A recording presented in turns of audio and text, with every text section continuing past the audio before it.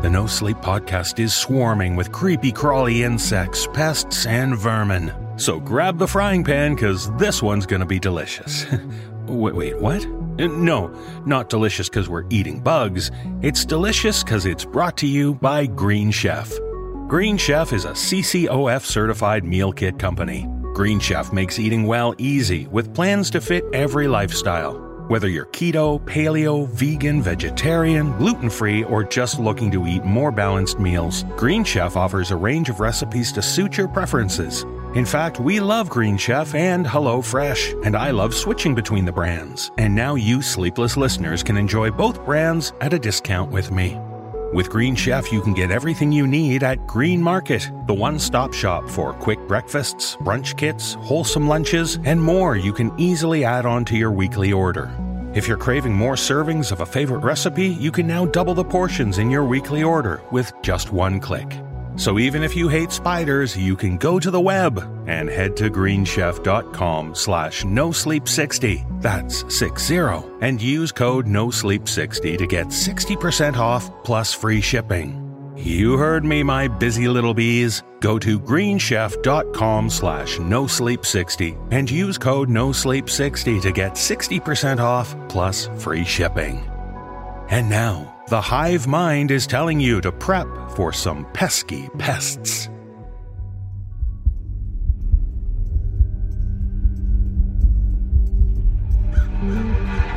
In the dark shadows of the Rue Morgue, to the rhythm of the stolen telltale heart, as the black cat swings upon the pendulum, and the cask offers its sherry deep and dry.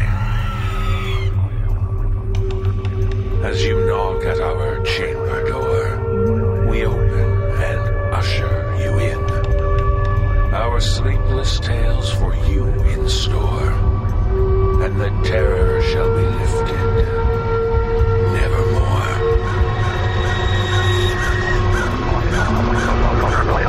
Brace yourself for the No Sleep podcast.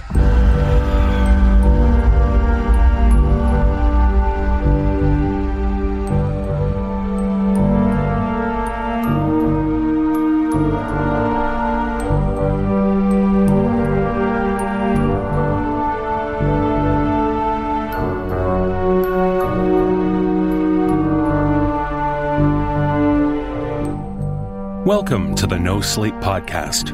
I'm your host, David Cummings. It might bug you to know that Edgar Allan Poe was not just a writer of dark, macabre stories. He's also credited with being one of the first to write detective stories. His famous crime-solving character was known as Auguste Dupin, and he predates Doyle's Sherlock Holmes and Christie's Hercule Poirot by many years. But Poe wrote many mystery stories which involved logic and cryptography to solve the mystery. One of these stories is titled The Gold Bug. And yes, the eponymous bug, or beetle in this case, certainly is the source of much consternation and madness. I think it's safe to say that the creepy crawly creatures we encounter in our life are, have been, and likely always will be a source of powerful, horrific imagery. Whether they sting, bite, claw, or just consume, we must always be on guard against those creatures nature inflicts upon us. And in this episode, we feature tales which will crawl and slither their way inside your ears to infest you with horror. And now, our tales come to you upon a midnight dreary. Best not to ponder them while weak and weary.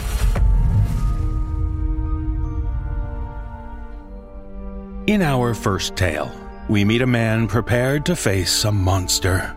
This fact is not overstated. He musters all his bravery and faces down a nightmarish situation in hopes of saving himself and his family. And in this tale, shared with us by author S19E06, we learn that the man has a long history with this monster, and it's time to settle the score.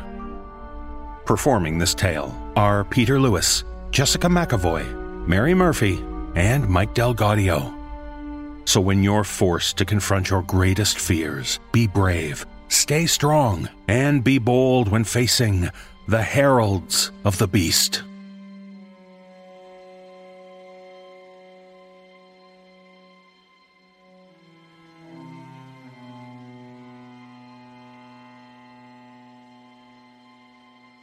Standing in front of the doorway, blade in hand, a chill creeps down my spine as I stare down the beaten steps, descending into complete darkness. I know what awaits me down there. To some extent, I've always known. I firmly believe that every choice I ever made, every decision taken, led me to this very moment, getting me ready to face what lurks down there in the dark. My fingers clench the hilt. I'm ashamed to admit that despite years of mental preparation, uncertainty gnaws at me. I've had several close calls with that monstrosity and its kind before, but never alone. Someone has always been by my side. This is the first time in my 33 years that I need to confront it on my own. Recollections flood my mind unbidden.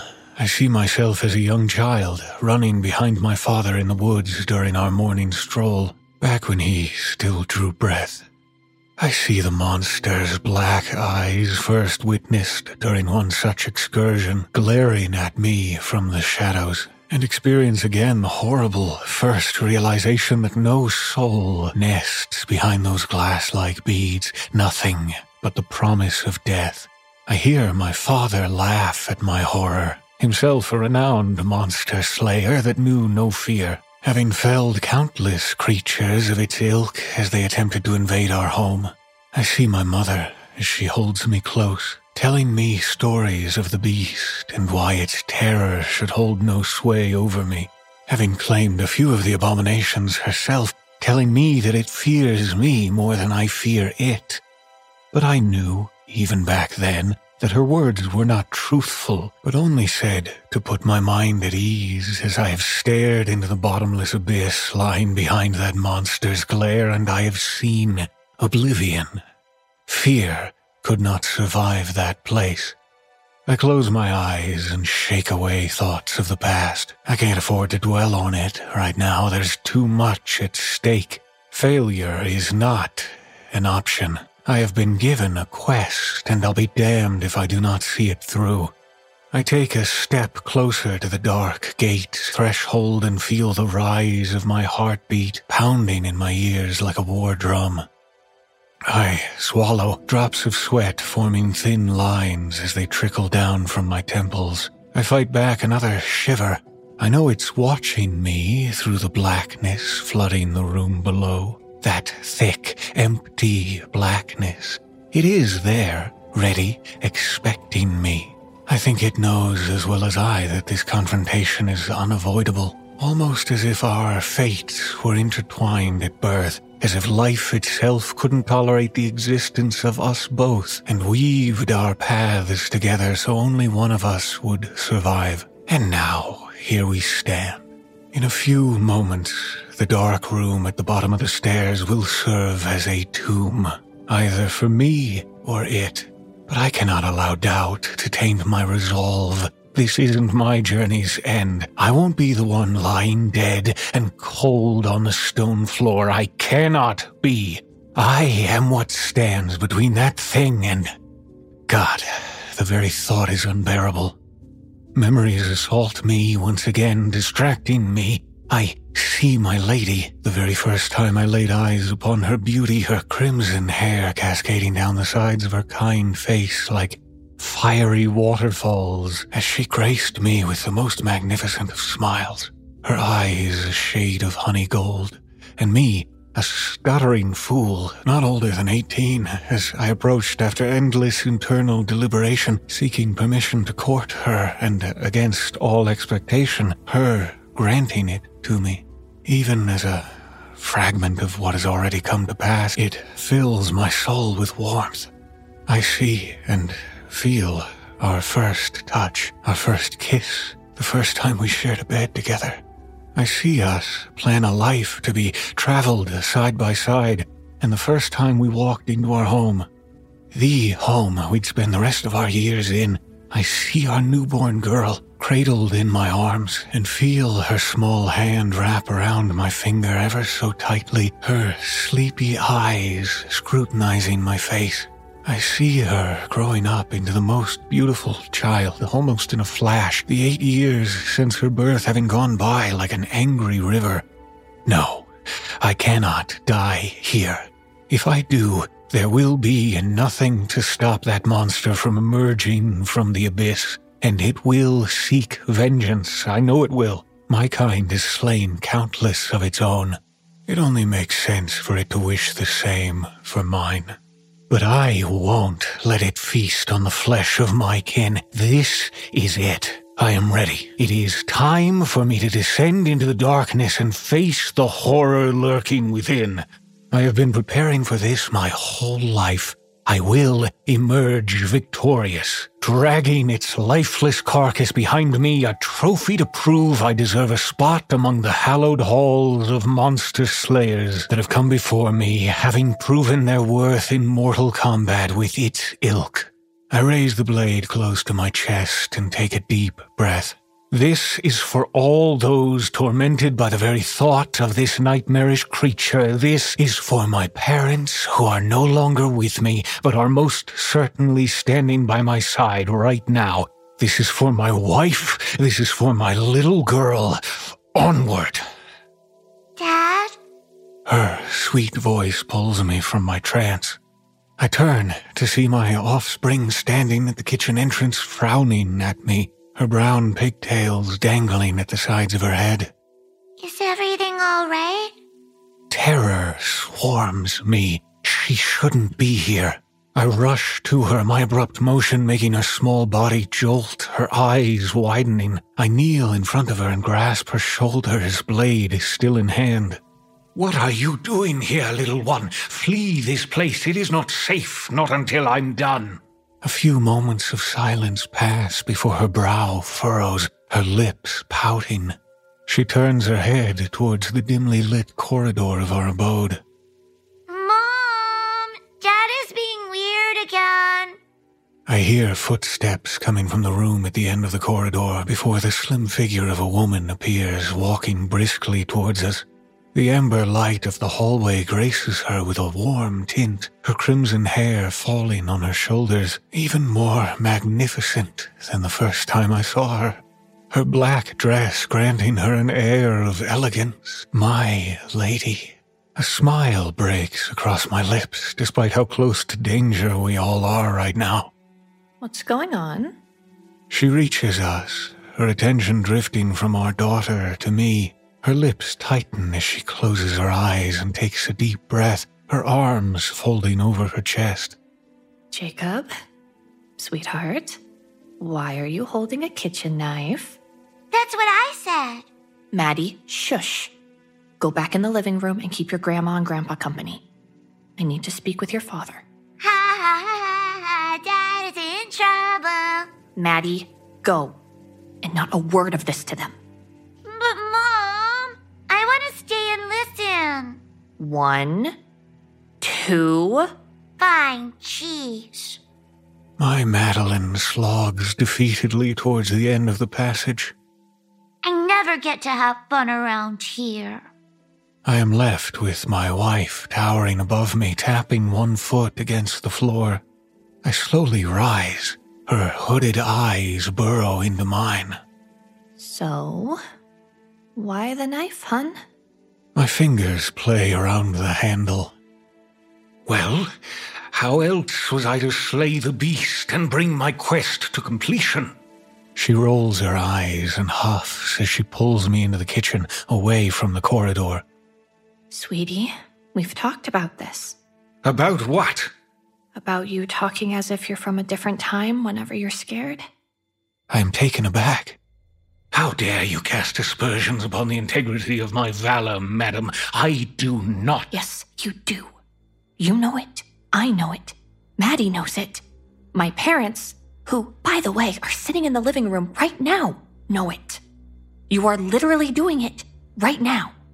My lips part, wounded pride coating my next words. I will not stand for this disparagement of my... Jacob, you promised. You said the exercises Dr. Lane recommended were helping.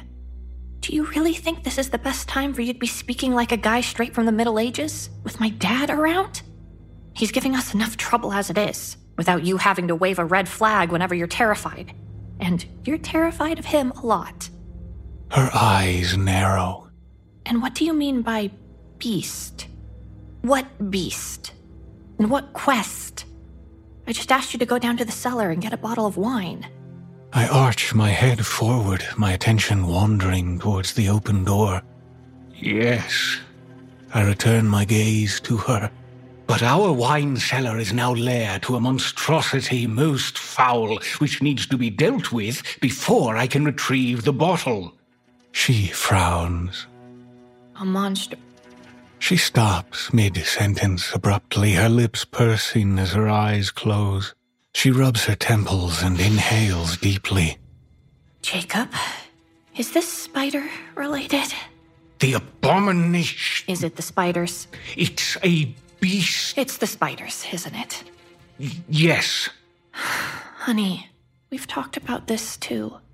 I mean, I can kill them whenever I'm around, but you'll need to eventually do it yourself. You're a grown man. Her eyes widen. Oh my God, is that why you got the knife? I stare down at my trusty blade, its glint reassuring against the warm light. It is my weapon of choice for dispatching the... What the hell, Jacob? How big are those spiders? Because the ones I saw down there a week ago were the size of a bottle cap. Were. I took care of them while you cheered for me from the top of the stairs like a troubadour, remember? I even cleaned up the cobwebs. And my weapon of choice was a broom, not a goddamn knife. Well, some of them escaped your onslaught by retreating into the dark corners of the cellar and have infested it once more. I saw them crawling across the damp walls when I descended to obtain the wine, which is why I hurried to arm myself, and weapon-wise, nothing beats the nobility of the blade, Or, the folded newspaper, a shoe, or ignoring the spiders since they can't do anything to you? I purse my lips and lower my eyes. Sweetheart, you're scared. I get it. I mean, hey, we all have something we're scared of, right? I mean, I'm terrified of sharks. Maddie's scared of the dark. My dad is scared of my mom. Everyone has their weakness. My attention returns to her as she continues. Granted, sharks are aquatic killing machines. Maddie is 8, and my mom is Satan personified, while the worst thing a spider can do is creep you out, but who am I to judge? We could get caught in their web and... Their webs are the size of small plates, Jacob. I've seen flies pierce right through them, which means our spiders are not that capable anyway. I highly doubt they can eat a grown... Oh my God, why the hell am I entertaining this? She extends her hand. Give me the knife. I take a step back. My lady, I cannot let you bear the burden of slaying those things alone. Well, 1, I'm not going to slay anything. 2, stop talking like that. And 3, you were fine with me slaying them a week ago. Layla, is everything okay in there? The sonorous voice of my father-in-law reaches us, more akin to an animal's growl than human speech. Everything's fine, Dad. We'll be right out. Her forced mirth disappears the moment our attention returns to me. All right, listen up. Put the knife back in its rack and go sit with my parents in the living room. I'll go get the wine. Deal? But my task, Jacob! But how can I allow as delicate a creature as you? She huffs and rolls her eyes. Delve into the darkness of that dungeon. Great, now it's a dungeon. Unarmed. You'll be completely at the mercy of those things. And then there's... You know our cellar has a light switch, right? The one we've used 1,000,000 times before? You can make the darkness go away with it. My attention drifts back towards the open cellar door. My lips quiver. But, a darkness so... this blackness... The light, Jacob. Just turn on the light. Here. She trots to the dark entrance, reaching inside. You just flip the switch, and voila! Nothing happens. no light. My lady frowns as she stares down the steps into the creeping darkness. She flips the unseen switch up and down a few times before returning her attention to me. Honey, did you change the busted light bulb? She cocks her head. You know, the one I've been asking you to change for the past 4 days? I avert my gaze like a scolded child. With you saying, "I'll get right on it," every time I did? So, how on it did you get? My next words are barely a whisper. I forgot. Oh, come on, really? How many times do I have to ask? Her eyes narrow. Hold on. You went down there without a light? Yes. How the hell were you able to see the beasts crawling across the damp walls in pitch-black darkness? I raise my free hand and rub the nape of my neck as I walk to my lady and halt right next to her before the entrance. I swallow hard. Well, I have developed a keen sense when it comes... Jacob! Her mouth tightens to a thin white line as she scowls at me. I bow my head, my gaze falling on the blade. There is nothing noble about it. Just a kitchen knife. I shift my weight from one foot to the other, half my face reflected on the stainless steel. My cheeks have turned crimson. And then I start to feel it. This strange, familiar creeping sensation across my skin, like a swarm of tiny spiderlings crawling all over me, causing an itch that takes all my will to resist scratching. Every single hair on my body stands on end. My mouth dries, my throat catching as I try to swallow. Beads of sweat dot my forehead and trickle down my face, their sting burning my eyes, forcing me to close them. My breathing gradually becomes irregular as my heartbeat quickens, and all the while those things are still crawling all over me, burrowing into my skin, swarming in my head through my ears and nose, going for my brain. And that's when I hear it, a faint clicking sound. It's here.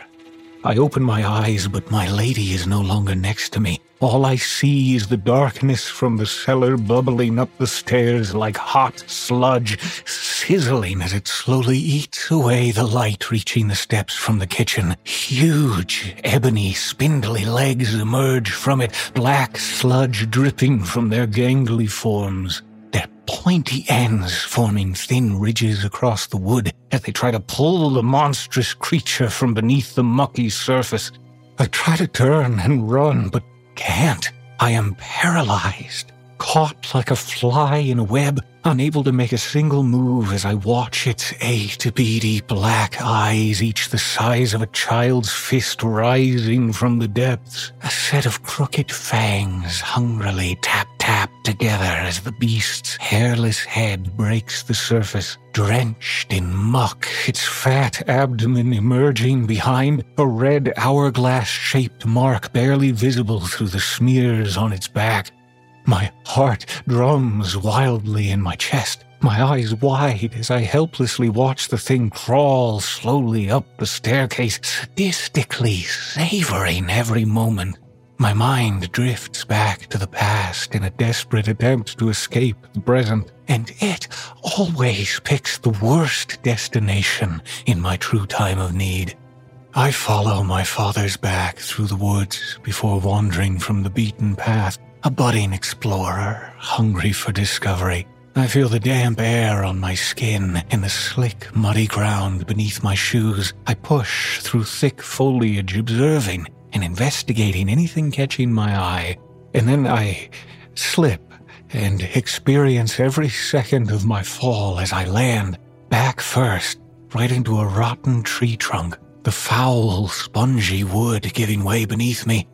I feel them crawl all over me, hundreds, thousands, millions of those things, scuttling and jumping and biting, their webs sticking around my body and my face, as I desperately thrash around, tossing and turning in an effort to get them off me, screaming and spitting as I try to keep the abominations from flooding my mouth. I hear my father's laugh over my screams, and I see him looking at me from above, his hand extended. I grab it and pull with all my might, raising myself from their nest. Countless arachnids tumbling off me and crawling frantically back inside their putrid den. My father is still laughing. "They are only spiders," he says, as I fall to my hands and knees and stare in horror inside that terrible Pandora's box. And I know he cannot see it, because he wouldn't still be laughing if he could. It's right there. Its soulless eyes shining in the darkness, glaring at me. Its fangs clicking, its children swarming all around it. It always sends its young ones first. That's how it instills terror in its prey. I know, because it's haunted me ever since, and I've learned how it hunts.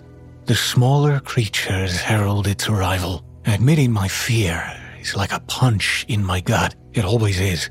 It was right then, as I lay crouched next to that rotten trunk, that I learned to dread its messengers, because this creature would always be close behind, and worst of all, only I could see it. It stalks me through the darkness under my bed and in the shadows of my wardrobe, the lightless attic of my childhood home, and every nook and cranny of my old neighborhood where silvery webs were weaved. Back then, my parents did their best to keep it at bay. They'd follow my cries and turn the lights on and kill its kin and tell me it was all in my head, that this monster was only part of my fantasies. But as I grew up, it stayed with me, following me, always announcing itself through its brood, those little things spying on me, making sure it constantly knows where I am. I relied on the kindness of others to eradicate its children and throw the creature off my trail, but deep down I knew that at some point I'd have to face it alone. I could only ask others to fight my battles for me for so long. I couldn't run forever. And today, at long last, I stand against the beast. As I stare at it, approaching, its black eyes an endless void, all my tall words of valor seem meaningless. The plates of courage Dr. Lane and my lady so painstakingly helped me armor myself with, fracturing. Years of effort shattered within a few moments. It's almost upon me. My breathing is hectic, my heart now pumping so fast and hard I can feel it in my ribs. The knife falls from my hand. I close my eyes, unwilling to see what's coming. Its putrid stench grows stronger, the clicking of its fangs drawing ever closer. I whimper. Jacob! I flinch and open my eyes. There is no beast coming for me, no clicking fangs, no black eyes. Only the honey gold of my lady as she stands between me and the entrance, shielding me from the dark. Concern carved upon her face. My attention drifts to the darkness, expecting the attack, but there is nothing there. No beast, no sizzling sludge. Yet my heart still beats fast, my breathing labored, my knees give, and I stoop, grasping at my chest. Jacob, look at me. She gently cups my cheeks with her hands, drawing me back to those hypnotic precious stones of honey gold, as I struggle to draw breath. You're having a panic attack. Just look at me. She tries to sound calm, but I recognize the cracks in her tone. I look fearfully towards the open entrance. The darkness begins to sizzle, and I hear that ominous clicking. She extends an arm and slams the door shut, then pulls me into her arms, her chin resting on my shoulder. Just breathe, Jacob. Breathe with me. I struggle, but slowly I do. With her body against mine, my heart slows, and my lungs allow air to pass through once more. as my breathing matches hers. It's all right. You're all right. My arms arch around her back. I feel my eyes fill with tears. I'm sorry. Hey, it's all right. She pulls away gently, and I rush to wipe my eyes. She looks at me, her features soft. I avert my gaze in shame, bowing my head. I'm sorry. There is this thing. I believe you. I raise my head. You do? Jacob, I never doubted that you see something, whatever it is. I know it's hard for you to talk about, so I don't push.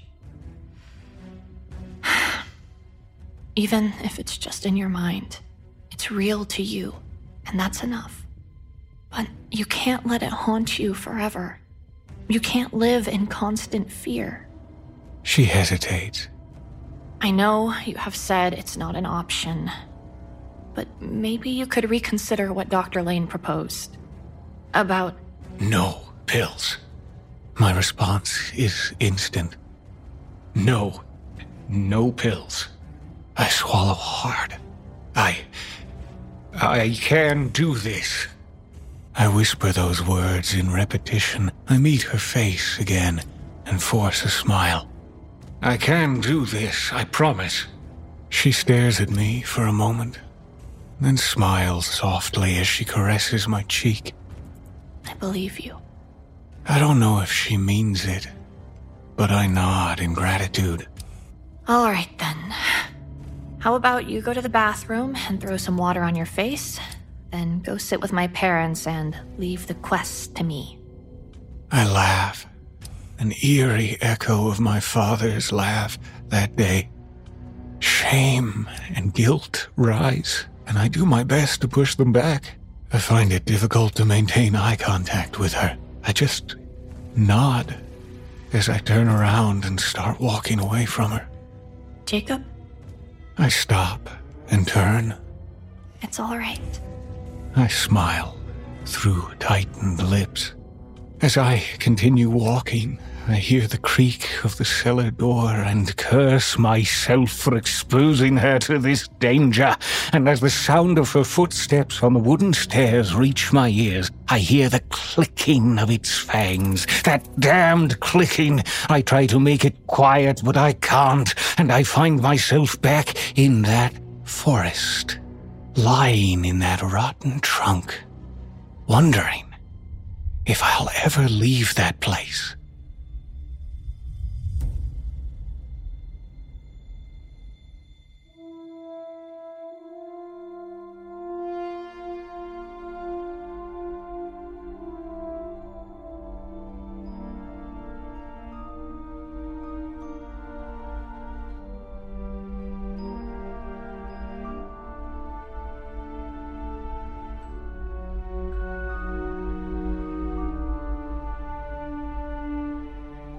It can be wonderful to get outside into the great outdoors, hiking trails, climbing up those tall hills.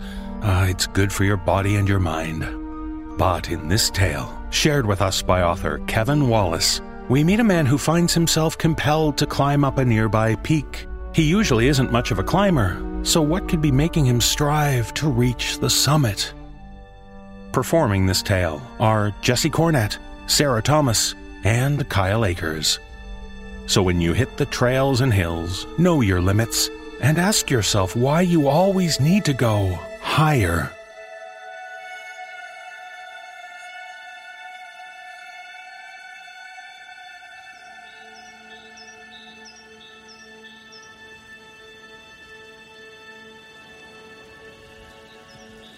The crisp, cool air nipped at my face as I ascended. It was almost certainly still above freezing, but I couldn't be sure. My breath fanned out into a thin, wispy fog. I was surrounded by trembling aspen and spruce trees. The aspens were just beginning to shed their orange-yellow leaves to be naked for the winter. My legs ached now, almost as much as my arms, but it didn't matter. The climbing made it feel better. I just had to keep getting higher. Higher. The word surprised me, coming out breathy, like a breeze, and I wasn't sure if I'd said it out loud on purpose, or if it had escaped in a sigh that I hadn't meant to voice. The sky was crystal clear, with not a single cloud between the horizons that I could see through the thinning forest canopy. The azure blue was surreal, beautiful, and pure in a way that I usually neglect to notice. Today, I would appreciate this, though. I just needed to get to the peak, a place where that blue surrounded me and took me in like the child of nature that I was. The trees were less dense here, and I was off the lightly worn deer path that I had started on. Nothing was labeled here, and I thought I might get lost, but I figured it would be easier to spot the road from up higher. I felt beads of sweat beginning to form on my forehead. On a normal day on a cold hike, that would mean that a rest is in order. The last thing I wanted was to lose heat sweating inside my warm clothes. I already ached so much. I felt my mind go fuzzy for a minute. I couldn't remember where I was going, and barely remembered parking the truck off the interstate. Did I lock it? Did I leave my blinkers on so people could see it? It was okay, I thought, and I let the worry fade off. I felt really good. I was warm, and I was going higher. I listened and found pleasure in the sounds of distant birds and the soft rhythmic crunching of the leaves and twigs underneath my feet. I lost myself in the beauty of the day and the vivid slivers of the magnificent sky above me, and I indulged in some daydreaming.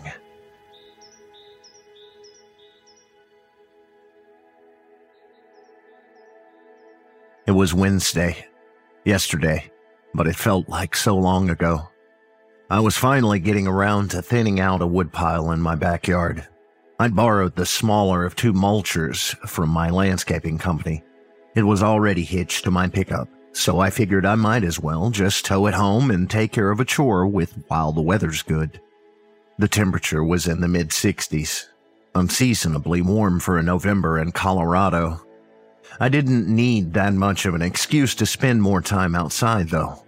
I had 10 acres out here to play in, but I wasn't doing a whole lot with it yet. Wind and thunderstorms had felled an old dying sugar maple in the backyard. I'd sawed it apart and dragged it in pieces to the woodshed, so now it could be mulch for clients and firewood for the coming winter. I fetched the wedge and the splitter and stood the longest length of the trunk atop some old cinder blocks. The old maple had been just over a foot across, so splitting it into two halves ought to make for a nice long fire to get me through a snowstorm. One solid blow in the center with the axe was enough, and then I mounted the wedge in the top. 2 strikes with the sledge side, and the two halves fell off the blocks with satisfying thuds. There was an art to it that made me smile. I fetched another piece and stood it up. 1 strike with the axe, and I mounted the wedge in the crevice. I wound up and gave the wedge a solid strike that would have rung the bell at the carnival. The wedge nearly disappeared into the wood, but the log didn't split. The old tree must have been dying and rotting for a good while. I didn't have another wedge to split the log, so I wound up for another prize-winning swing. Glints of metallic purple in the sun caught my eye, and a low hum sung out into the air. Blurs emerged from the trunk, and before I could realize they were hostile, one of the wasps had attached to my left forearm. It was at least 2 inches long, had wings like a dragonfly and huge black eyes. A long skinny waist was attached to a venomous-looking abdomen shaped like a Bowie knife. The purple glints came from thin pearlescent stripes down its sides. Its feet dug into my arm, and it didn't seem to be in any hurry to get away. Panic set in, and I smashed it with my gloved hand. Then more blurs haunted my peripheral. They were everywhere. Were there a dozen? 100? I ran for the back door of my house, arms flailing and slapping at anything that moved. pain blossomed in several places. I had to grab and swat at every single one of them to get free. In front of the bathroom mirror, heart still thumping rhythmically and ruthlessly in my ears, I assessed the damage. 3 stings on my left arm, 2 on the right, 1 each on my neck, right ankle, and the back of my right hand. Every one of them burned like a tiny piece of molten metal had been injected into me and refused to cool. I fetched the tweezers and started pulling barbed stingers from the wounds. There were only a couple of stings without them, and the one on my ankle had an entire abdomen protruding from it. I kept that one in a plastic bag for later examination. I didn't know who I was saving it for, but some evidence wouldn't hurt. How else would anyone believe this ridiculous story? In the come down from the excitement, I was dragging. The truck was locked and the mulcher wasn't started. I didn't like leaving tools out in the elements, but there was some daylight left. I thought I could stand to have a rest before I went back out to finish the job. I lay my head down on my overstuffed couch in the living room, reclining and raising my feet. I slept on this couch more often than I should have, but today, my exhaustion made it especially inviting. I usually needed noise to occupy my thoughts as I drifted off, talk radio or the TV. Today, I didn't have the energy to hunt down the remote and didn't think I'd even be able to find something to watch before sleep took me. The pictures that were soon dancing and playing in my head were far removed from wasps and stings. I felt my consciousness slip away into a pleasant, soupy fog. And smiling, I let it go.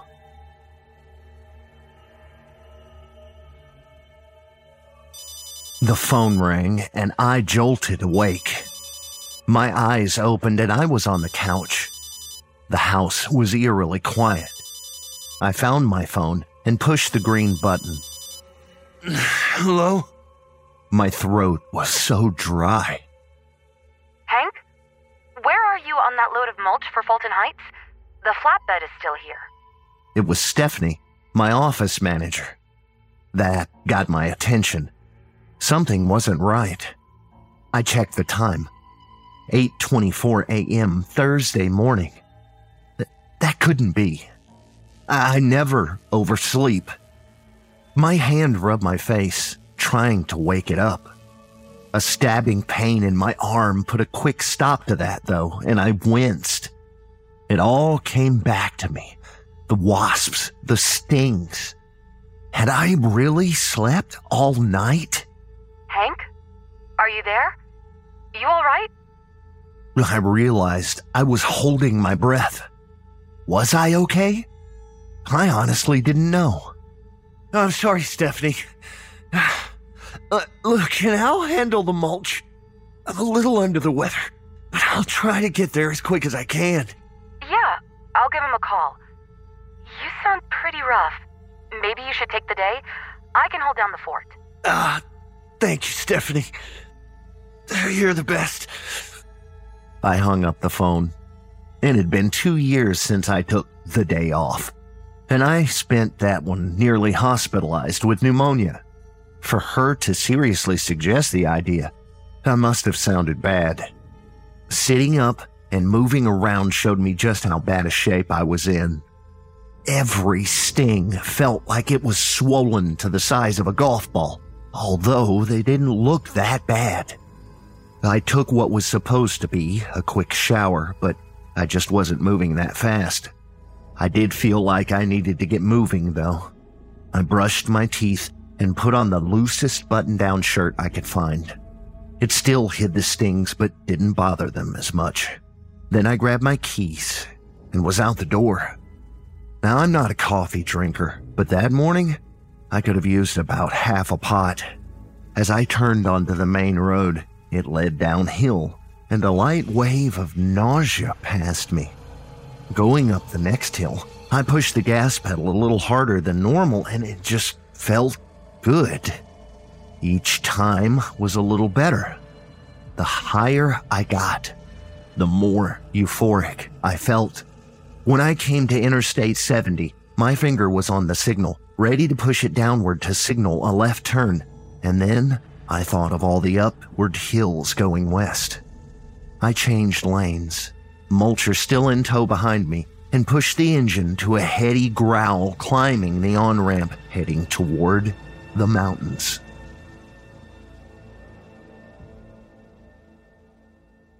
The climb was starting to flatten out, and I felt like my pace was beginning to slow. The pain in my arms was heating up again where it had been a dull ache. Each sting had swollen into a knot, and each knot burned like a hot coal. My legs were nearing exhaustion, but they just kept going like they had brains of their own, and I couldn't imagine stopping now. I kept my eyes toward the ground, watching for roots and holes hidden by the leaf litter. It was thick enough in this part of the forest that I didn't stay on top of the detritus. My feet could have plunged into piles a foot deep that I would have to dig out of or kick out of the way. My boot started to irritate the sting on my ankle. Even though the sun was dipping lower in the sky, I felt warm. A bead of sweat dripped down my temple, and I watched the drop fall to the ground below me, disappearing into the rest of the organic cast-off. My jacket was open, but I needed it off. I pulled it off my left shoulder and tried not to snag the stings on my arms. But in the act of pulling off the right sleeve, I lost the jacket and dropped it. The bright red looked so out of place there in the various shades of brown, but I just left it and went on. I reached up to undo a button on my shirt and realized that my hand was quivering. The clumsy thing couldn't undo the button, so I reached up with the other hand and just tore the shirt open. Sweat made it cling to me, but I finally wiggled out of the sleeves and hung it on a branch as I walked past. I couldn't bear the thought of stopping. I needed to get higher. Soon, I got a sense that the trees would clear out up ahead, and it renewed my resolve. My legs kept working, slowly but surely, to lead me upwards. There was more and more sky showing up between the thinning trees. And then, far too soon, the climb was no more. The clearing opened up to the west, but it was the high point of this foothill. There were higher peaks far off in the distance, but I would have to go downhill to get to them, and the thought of that was simply too much. At the highest point, there was a large maple tree that had dropped most of its leaves. The scene would have been a great postcard a month ago. A majestic thing with orange leaves like a wildfire, leaning out over the expanse and longing for the setting sun. I felt like it was taunting me. This couldn't be the end. Disbelief gave way to desperation. I reached the old maple, and I didn't know what else to do. So I kept climbing. Only a few feet up, though. I reached my end. I sat in a crook between the tree's trunk and two branches with my arms hugging it. Since I wasn't climbing anymore, I felt like I was sinking. My phone vibrated in my pants pocket, startling me so I nearly fell. I had forgotten I had that. I pulled it out of its pocket and swiped up to unlock it. I shook my frazzled head, tried to focus, and pressed buttons. Phone 911. Green button. Speaker. Ugh. The call rang out, and by the time it connected, I'd forgotten what to do. 911, what's your emergency? It took me a second to realize it was a person on the other end of the line. I thought hard and spoke, but the words I tried to say weren't the ones that came out. Hank! The operator on the other end didn't speak for a second. Sir, what's your emergency? Do you need help? I didn't know what to say, but more words came out anyway. I tried, couldn't go any higher. Fatigue and frustration fell over me like a heavy blanket. Racking, tearless sobs came out of me now.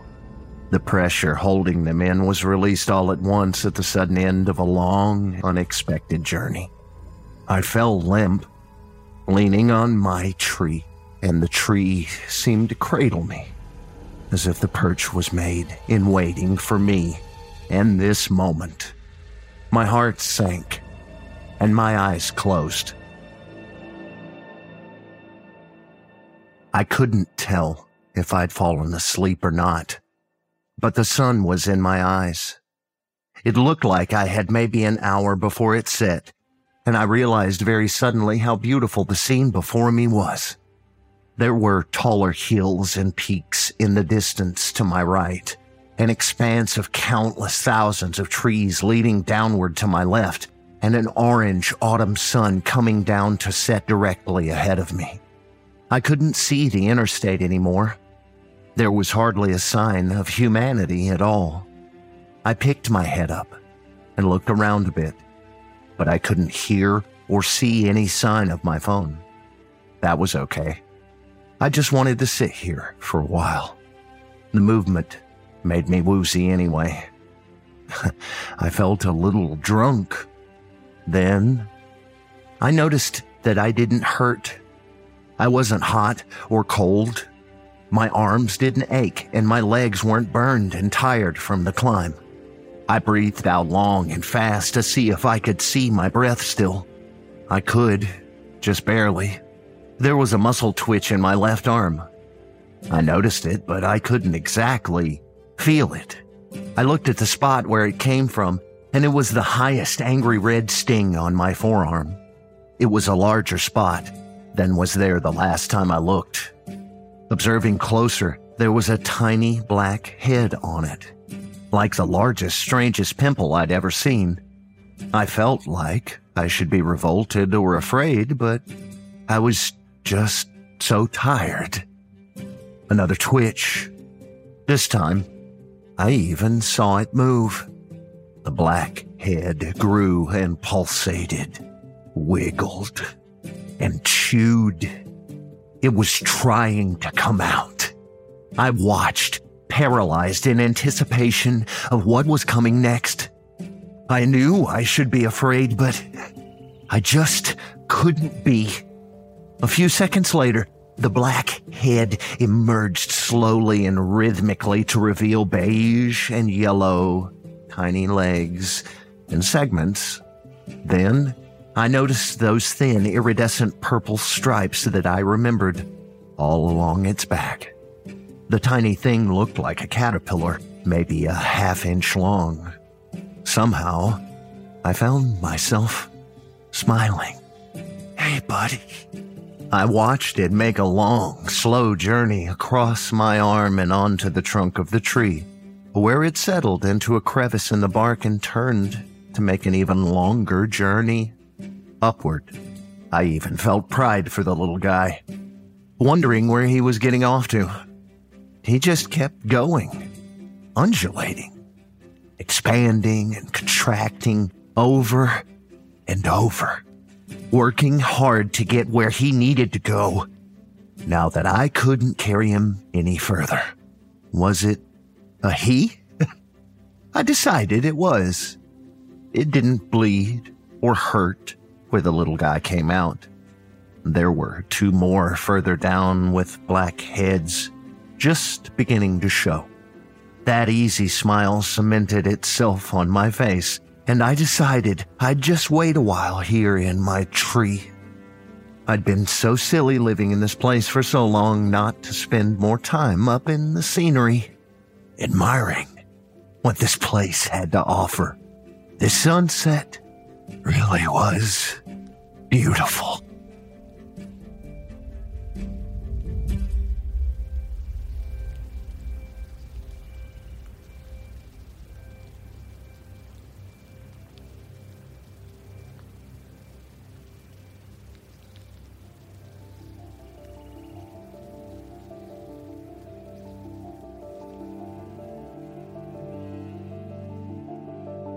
Well, that story shows how it's better to really know what your true motivations are. Best not to let others control you, right? But when it comes to getting to know ourselves, well, that's a lifelong process worth exploring.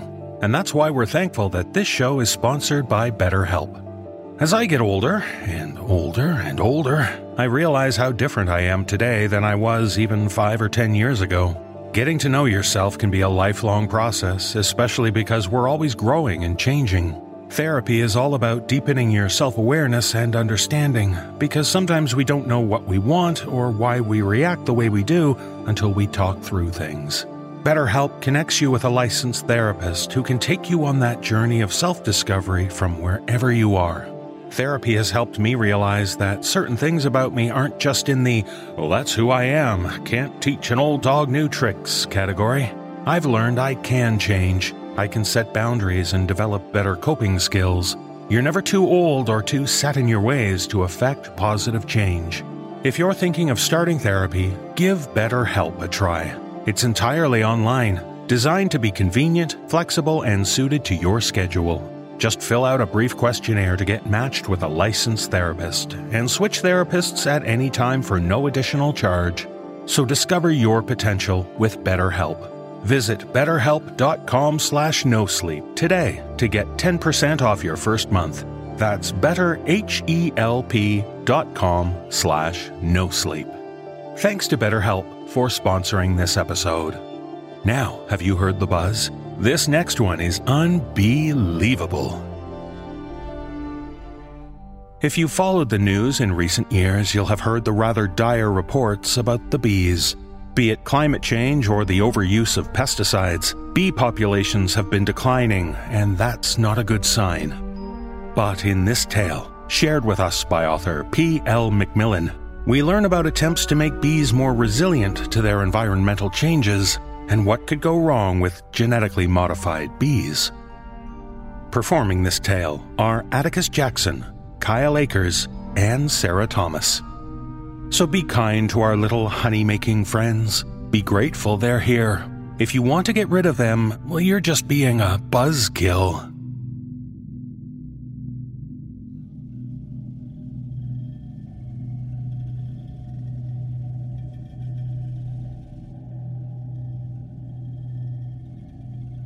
The head of an axe makes a strange, slick sound when it slices through the skull of a hive mind. The genetic modification was supposed to save the bees, make them more resistant to disease and pests, boost their procreation, and increase their honey production. It did that, and more. Honey oozes over the axe blade, chunky with what brains remain in the skull of the thing that was once conscious. Hive minds used to be people. All it takes is one moment, 1 second outside without a suit. The bees are busy little things. It only takes a few seconds for their stings to overwhelm an average-sized person. Only a few minutes for them to make their way into the skull through the ear canals and set up shop, carving out tunnels and rooms in the soft brain tissue. With a yank, Anthony pulls the axe free, and globs of hot amber liquid land with splats on the grass. He's glad for the suit that protects him from the bees and the smell. Honey from the infesting bees preserves the flesh surrounding the victim's face, allowing it to remain untouched, while the rest of the body slowly decays. The hive mind's face droops.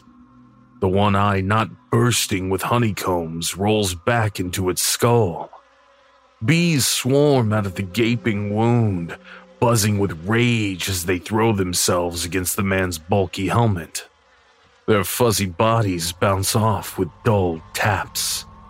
Now free of the insects that were keeping it mobile, the body drops to the ground, twitching.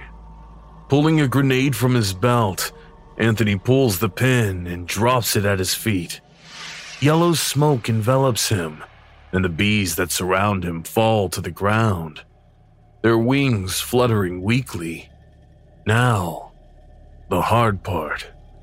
Pesticides don't work on the bees anymore, so Anthony grinds each one to smears of ichor with the butt of his axe.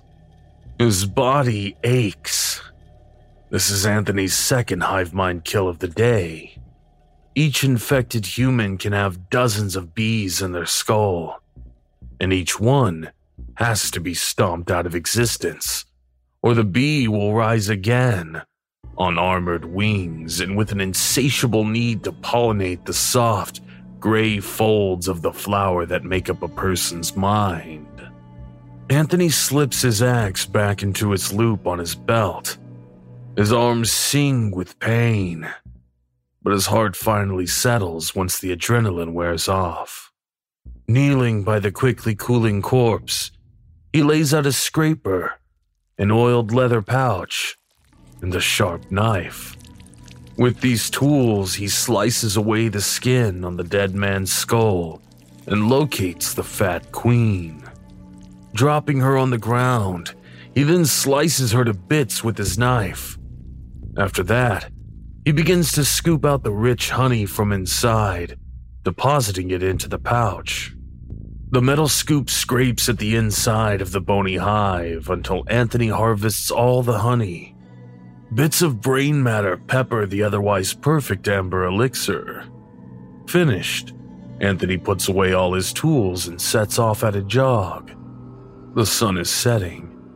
It's time for him to go home. Careful not to get snagged on branches of thorns, Anthony weaves through the trunks until he reaches the edge of the small copse of trees. Before him spreads a magnificent field of grass and wildflowers. At a distance, he spots a hive mind crouching on her hands and knees over a vibrant bunch of cornflowers.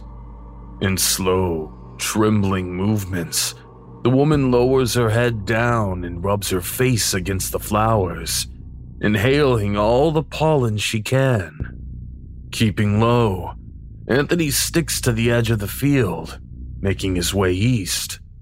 The hive mind stands, her face powdered and nostrils flaring. Her mouth drops. Even from where he hides, Anthony can see the squirming insects between her jaws. Her cheeks vibrate with their dance. He can hear them buzzing, even over the birdsong. Shivering, Anthony makes his way past the meadow, down to the river, and across. He's dripping with sweat when he reaches the metal door set into the side of an abandoned house. It leads down to the cellar, the cool, dark place he shares with the love of his life. She's weeping when he descends the short set of wooden stairs. Her cries hurt his heart. Anthony finds the lantern by the last step and lights it. Its buttery illumination painting the stone walls, the dusty wooden shelves, and the few cans of food that remain. Standing on the thin, dirty mattress in the corner, she strains against the chains on her wrists, desperate to reach the light. Drawn to it, the bees in her mouth rage over her tongue, their faceted eyes catching the faint light like gemstones. He pulls the pouch from his belt and opens it, tossing it to the dirt floor by her feet. The cellar is filled with the sound of buzzing hunger. It takes a moment for her to smell the fresh honey. Then she drops to her knees so hard Anthony flinches for her. She stuffs the brain-chunked honey into her mouth with her grubby hands. The bees calm when the honey is gone, and she slumps on her mattress, exhausted. All it had taken was one errant branch, one cursed moment for a bee to find its way in. But he had learned that the honey from another hive mind keeps the queen from laying eggs, keeps the number of bees down. The damage to the brain minimal. Pulling a can of beans from a shelf, Anthony sits on the floor near her and rests a hand on her head, stroking her beautiful blonde hair. He feels her head vibrating with the contented hum of the honey-sated bees. Taking his helmet off and setting it to the floor, Anthony eats his dinner. It almost sounds like she's purring as she slowly falls asleep. She'd begged him to kill her when she'd felt that first telltale itch of a burrowing bee. But he couldn't. Not her. Not his beautiful wife. So, Anthony had chained her down here and, in the end, chained himself to her. She stirs and turns her head. Her blue eyes still have a semblance of who she used to be. Around the bees sleeping in her mouth, she struggles to form words. Please. Shh, my love. Anthony strokes her hair and swallows back tears. Kill me. Anthony only shakes his head. Shakes his head so hard his brain buzzes, as if the bees are in him too. She trembles, and honeyed tears run down her cheeks, both of them preserved in a sweet, buzzing limbo.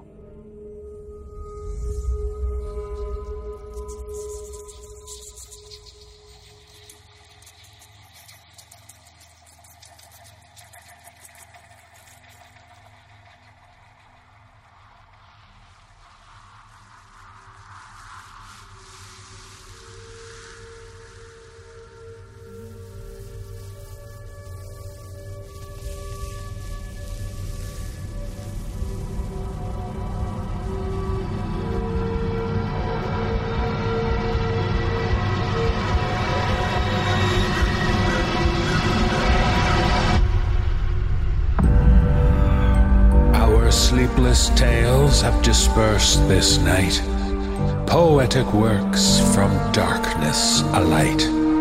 We leave you with this, a question on a theme. Is all that we see or seem but a dream within a dream? The No Sleep podcast is presented by Creative Reason Media. The musical score was composed by Brandon Boone. Our production team is Phil Michalski, Jeff Clement, and Jesse Cornett. Our creative content manager is Ollie White. Our editor-in-chief is Jessica McAvoy. Please visit thenosleeppodcast.com for show notes and more details about the people who bring you this show.